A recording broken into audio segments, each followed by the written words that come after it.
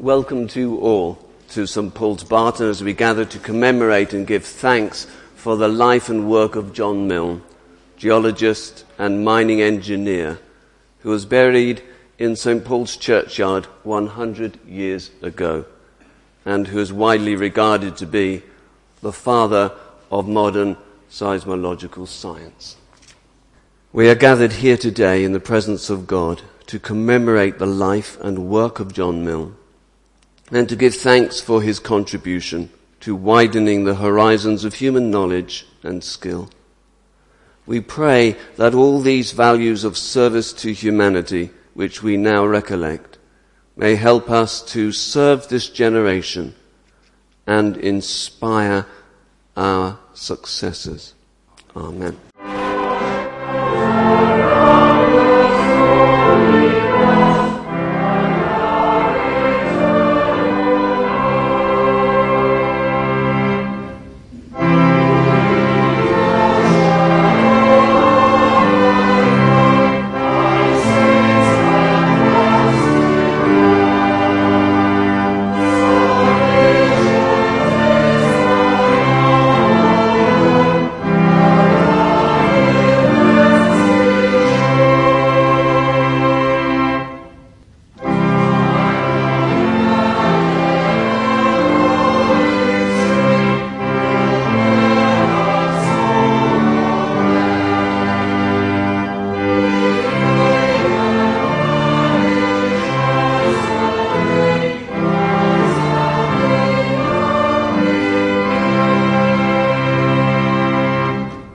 It's a great honour to try to do justice to such a brilliant individual and such a striking and attractive personality as John Milne.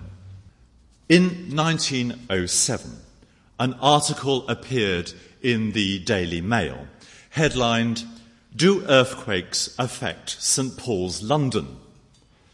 Yes, and St. Paul's Barton, Isle of Wight. An Austrian seismologist had suggested that the dome of St. Paul's Cathedral was at risk because of the number of recent earthquakes. And John Milne was clearly exasperated.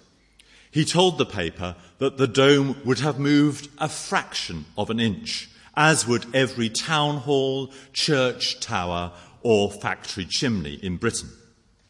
St. Paul's reels, he said, as all great buildings, lampposts, policemen, and sober citizens reel a great number of times every year. The real problem, the cause of cracks, was subsidence. St. Paul's Cathedral may have cracks, he added cheerfully, but St. Paul's Barton in the Isle of Wight is giving way. And like other buildings in its neighbourhood, it gives passers-by the idea that it has been built upon a moving glacier. They are going downhill. I hope I'm not making you nervous this evening. This impish comment was very typical of John Milne. He used wit to drive a point home, and he was very happy to bring his adopted home to the centre of the stage. Indeed, Milne brings the scientific findings of the world to Shide. He brings into the lanes of this parish scientists from across the globe, a Russian prince, the future King Edward VIII, Lou Hoover, the wife of a future president of the United States, Scott of the Antarctic, and of course his Japanese wife Tony and his loyal assistant Snowy Hirota, whose astonishing photographs teach us so much today. Milne was born in Liverpool in 1850, but spent much of his childhood in Rochdale. He went to King's College in London and studied applied sciences, and also was made an associate of King's College for his studies in divinity. But his main interest was always geology and mineralogy. Aged 21, he travelled to Iceland, and so he knew what standing on a glacier was like. He then worked as a mining engineer in Germany before travelling further afield to Newfoundland, where he collected skeletons of the recently extinct great auk, and with Dr. Charles Beek to look for the true location of Mount Sinai, offering solid geological evidence to test and sometimes challenge Beeke's theories. Then, on his return to England, he's offered the post of Professor of Geology and Mining at the Imperial College of Engineering in Tokyo, invited by the Meiji government, keen to make huge technological advances in Japan. Now, Milne absolutely hated sea travel, so he goes by land, 8,000 miles in 203 days, across Russia, Mongolia, China, sometimes in temperatures below 26 degrees below minus 26 degrees centigrade, when his beard froze to his coat. And for 20 years, from 1876 to 1895, John Milne is working in Japan, teaching students at the college, but increasingly fascinated by volcanoes and then by earthquakes. After a severe quake in 1880, the Seismological Society of Japan was formed, and we're very pleased to have the current president, Professor Kato, and his wife with us this evening. Milne delivered the opening paper to that society. He wasn't the first scientist to work on earthquakes by any means, but he realized that seismology needed to be a science, revamped, more methodical, with better instruments, more research, and a huge network of recorders across Japan and later across the whole world. Milne's hard work and his genius make him the father of modern seismology, working with others to place Japan at the forefront of the new science, and to get more and more accurate data which he uses to improve building safety and the quality of Japan's transport infrastructure. And then in 1895, there's a disastrous fire in his house, and Milne loses most of his papers, and in July that year, he and his wife come to Scheid. Now, why Scheid, you may ask? Mainly because the geology is perfect, with the chalk so close to the surface. It's ideal for earthquake recording. But also because his mother, who was very influential, and his stepfather want to move to the island for her health. Within weeks of Milne's arrival, he's in the stable block, setting up his instruments and starting the recording of earthquakes in earnest. His network of stations is centred on Scheid. Scheid is literally earthquake station number 1. And to it come records from Honolulu, Mauritius, Tokyo and Lima across the whole world. And all those reports are kept at the laboratory in Scheid Hill House, analysed and published as the Scheid Circulars, and for many years printed by our very own county press. So in terms of the recording of earthquakes, Scheid was at the centre of the world, the hub of all this activity. And Milne had other interests too, which we must not forget. He publishes papers on archaeology and anthropology in Japan. He was a vice president of the Newport Literary Society, president of the Isle of Wight Photographic Society, and he absolutely loved golf. He was one of the founder members of Newport Golf Club in 1896, a club founded on a very democratic base and a club which retains that flavour today. Last Saturday, the Milne Cup was played for, and his spirit is very much in evidence on the downs behind his house. It also seems strangely appropriate that the club's first clubhouse was next to the Barley Mow public house. Milne was a convivial person, fond of good company and an excellent host. He was resourceful too, training his dog Billy to retrieve golf balls by coating them in aniseed. A trick that was so effective that local children were desperate to borrow Billy for the day for the chance to make some money. Milne was not a big man, his wife was even smaller, but he has a huge personality. He won divinity prizes, but not all English congregations met with his approval. He preferred the sight of Icelandic fishermen praying by their boats before setting out to sea to the satins and silks whispering in a London pew. Milne, one senses, was aware that he'd been given many skills. He'd seen huge suffering, and he was moved to use those gifts that he had for the greater good of mankind. But above all, John Milne was fun. He was an excellent storyteller, and sometimes one suspects that the quality of the story rather than the strict accuracy came first, something that you could never say about his science. His Icelandic diaries are full of what can only be called rattling yarns, not always very PC, but you'd have to be made of stone not to smile. He describes getting undressed and ready for bed with a dozen faces peering in through the window into his bedroom, a masterpiece of storytelling. He tries pulling faces to shoo away his uninvited audience, but he only succeeds in swelling the crowd who thought that they were witnessing a strange piece of English theatre. John Milne dies on the 31st of July, 1913. It's why we are here this evening, from Bright's disease, and is buried here at St. Paul's after a funeral at St. Thomas's. And to his funeral came a distinguished assemblage of professors and the Japanese emperor's brother-in-law. The county press called him our distinguished neighbour and kindly friend, one who has made island life richer by his residence and work among us. Professor John Perry said Milne never talked scandal or detraction and hated to listen to such things. He had a power to interest all sorts of people in his work.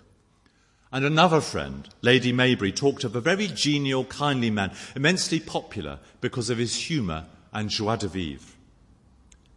At Milne's funeral, an article from the Geological magazine was printed and placed in the pews, and it ended with these words: "The phenomena of earthquakes are at once his serious study and his delightful occupation. For him the earth is like an aeolian harp. It vibrates to the influence of every heavenly body.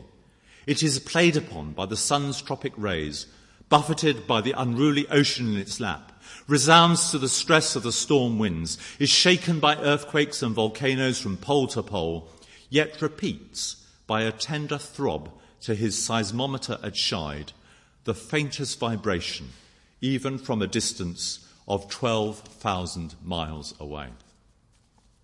This offers us a very striking image, but the image that endures for me is that of John and Tony Milne walking together in Scheid, an image of enduring love and of delight in over 30 years of married life, an image which brings a touch of the exotic and some glamour to our lanes, and an example for us all. The Bible reading this evening is from the book of Job and chapter 28. Where is wisdom to be found? Surely there is a mine for silver and a place for gold that they refine. Iron is taken out of the earth, and copper is smelted from the ore. Man puts an end to darkness and searches out to the farthest limit the ore in dark gloom and deep darkness. He opens shafts in a valley, away from where anyone lives. They are forgotten by travellers. They hang in the air, far away from mankind. They swing to and fro. As for the earth, out of it comes bread, but underneath it is turned up as by fire. Its stones are the place of sapphires, and it has dust of gold. That path no bird of prey knows, and the falcon's eye has not seen it. The proud beasts have not trodden it. The lion has not passed over it. Man puts his hand to the flinty rock and overturns mountains by the roots. He cuts out channels in the rocks, and his eye sees every precious thing. He dams up the streams so that they do not trickle, and the thing that is hidden he brings out to light. But where shall wisdom be found? And where is the place of understanding? Man does not know its worth, and it is not found in the land of the living. The deep says, "It is not in me," and the sea says, "It is not with me." It cannot be bought for gold, and silver cannot be weighed as its price. It cannot be valued in the gold of Ophir, in precious onyx or sapphire. Gold and glass cannot equal it, nor can it be exchanged for jewels of fine gold. No mention shall be made of coral or of crystal. The price of wisdom is above pearls. The topaz of Ethiopia cannot equal it, nor can it be valued in pure gold. From where, then, does wisdom come? And where is the place of understanding? It is hidden from the eyes of all living and concealed from the birds of the air. Abaddon and death say, "We have heard a rumour of it with our ears." God understands the way to it, and he knows its place. For he looks to the ends of the earth and sees everything under the heavens. When he gave to the wind its weight and apportioned the waters by measure, when he made a decree for the rain and a way for the lightning of the thunder, then he saw it and declared it. He established it and searched it out. And he said to man, "Behold, the fear of the Lord, that is wisdom, and to turn away from evil is understanding."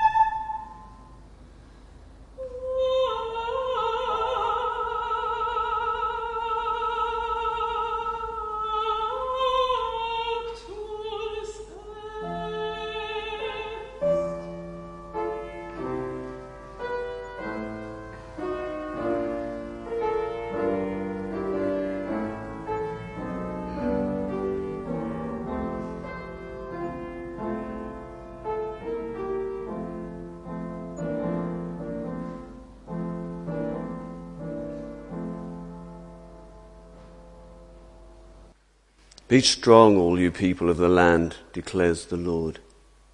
Work, for I am with you, declares the Lord of hosts, according to the covenant that I made with you when you came out of Egypt. My spirit remains in your midst. Fear not, for thus says the Lord of hosts, yet once more, in a little while, I will shake the heavens and the earth and the sea and the dry land. I will shake all nations so that the treasures of all the nations shall come in, and I will fill this house with glory, says the Lord of hosts. The silver is mine, and the gold is mine, declares the Lord of hosts. The latter glory of this house shall be greater than the former, says the Lord of hosts. And in this place I will give peace, declares the Lord of hosts. I pray that what I say and what you hear may be true to him who is our friend, our brother, and our risen Lord. Amen. It is wonderful, if I confess a little daunting in such distinguished and erudite company, to join you today for this special service of celebration of the life and work of John Milne. Thank you for inviting me, and thank you for our time together today. I always find it humbling to preach at the celebration of a person of skill and reputation. John Milne was, by any standards, an extraordinary man. A man who combined an unusually powerful intellect with huge stamina and a genuine commitment to humanity. He is, of course, as we've heard again this evening, most renowned for his work in seismology, but his interests were much wider than that. He also wrote significant works on anthropology and geology, some theology too. He was a man of great intellect, of high caliber, and simply a wonderful human being. But if I am in awe of Milne, I am even more in awe of the forces of nature he principally studied. In this part of the world, you don't have to travel far to see those forces of nature in action. Every time I make the trip across the Solent, and that's 3 times this week, I am conscious of the age of this place and of the mind-blowing power that's gone into the creation of the coastline we enjoy today. Here on the island, some of the rocks date back, I'm told, 110 million years, having been forged and melted and remoulded multiple times across millennia. I love the language that geologists use when they talk to lay people like me. They talk about rocks being folded by pressures in the Earth's crust. The idea of a rock being folded like I fold a piece of paper speaks, doesn't it, of the unimaginable strength that is latent in the earth, the power it has to create and destroy and recreate. In our second Bible reading, we heard these words, "Thus says the Lord of hosts, once again, in a little while, I will shake the heavens and the earth and the sea and the dry land, and I will shake all the nations." The text speaks of the tremendous power of God expressed through the natural world, bestowing life and taking it away, creating a landscape, and then destroying it or transforming it beyond recognition. Through the forces of the earth and sky and sea, God's creation and instrument, we come face to face with the inescapable greatness of God and the seemingly incontrovertible knowledge that we are subject to his will. So there's something valiant, humble, and if I can put it this way, a tiny bit rebellious about the work of seismographers, whose task is not to conquer or subvert this force, but to interpret it and to use that knowledge for the good of humanity. Thanks to their work, we have increasingly sophisticated earthquake and tsunami warning systems in place. Natural disasters in the last few years around the world, in Japan and New Zealand and India and the Pacific, to name but a few, although terrible in their consequences, would have carried an infinitely higher cost of life without the meticulous work of seismographers and scientists in related professions.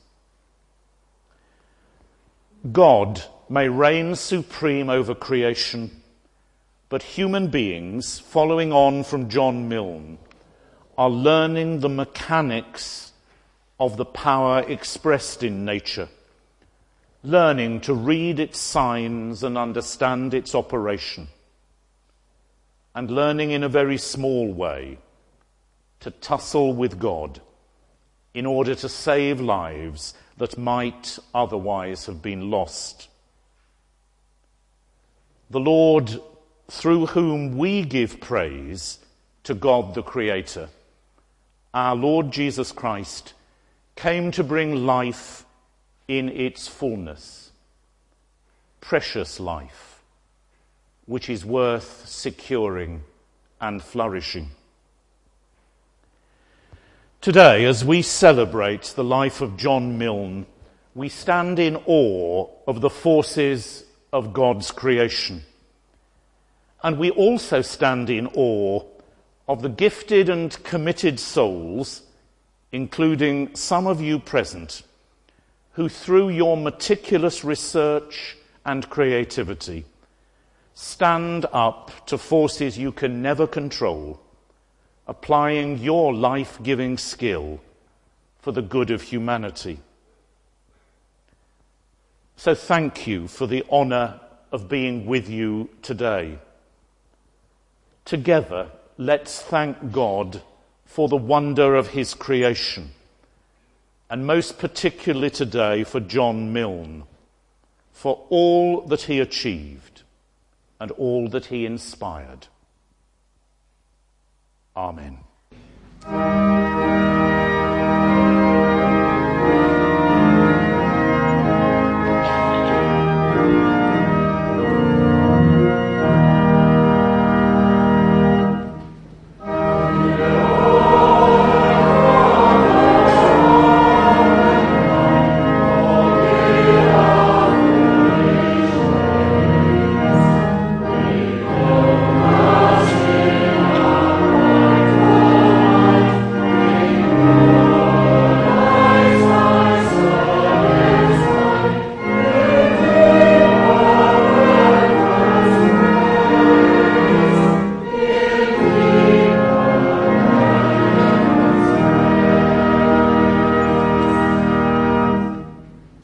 Offer a prayer of thanksgiving for the life, work and influence of John Milne.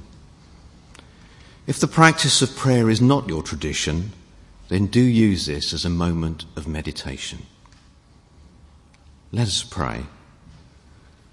Blessed are you, Lord our God, King of the universe, Creator of all, who has given us life, sustained us, and brought us to this time. We thank you for the life and work of John Milne, a man of many skills, gifts and talents, whose work and discoveries continue to have relevance to us today, 100 years after his passing. We thank you for his sense of adventure, inquiring mind and intellect. We thank you for his wide interests in divinity, science, engineering, natural history and archaeology, which both challenged and inspired him. We thank you for the understanding he developed and shared regarding earthquakes around the world, particularly in Japan. We thank you for a man generous of spirit, encouraging to others, quick and keen to observe life in all its fullness, as well as a man of humour and friendship. We offer this prayer and meditation in gratitude for a life lived, discoveries made, and a greater understanding of our world gained. In the name of Jesus we pray. Amen. Would you join me in saying the family prayer, the Lord's Prayer? Our Father, who art in heaven, hallowed be thy name. Thy kingdom come. Thy will be done on earth as it is in heaven. Give us this day our daily bread, and forgive us our trespasses, as we forgive those who trespass against us. And lead us not into temptation, but deliver us from evil. For thine is the kingdom, the power and the glory, for ever and ever. Amen. Amen.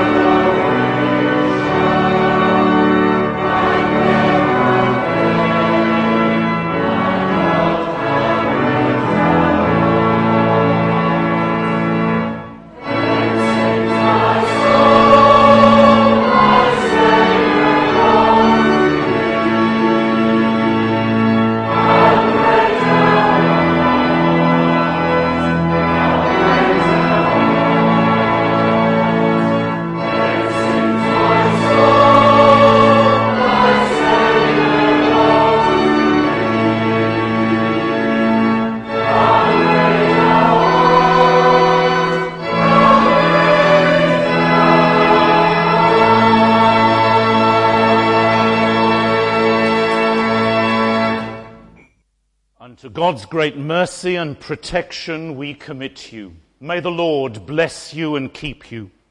May the Lord make his face to shine upon you and be gracious unto you. May the Lord lift up the light of his countenance upon you and give you peace. And the blessing of God Almighty, the Father, the Son, and the Holy Spirit be upon you and remain with you always. Amen.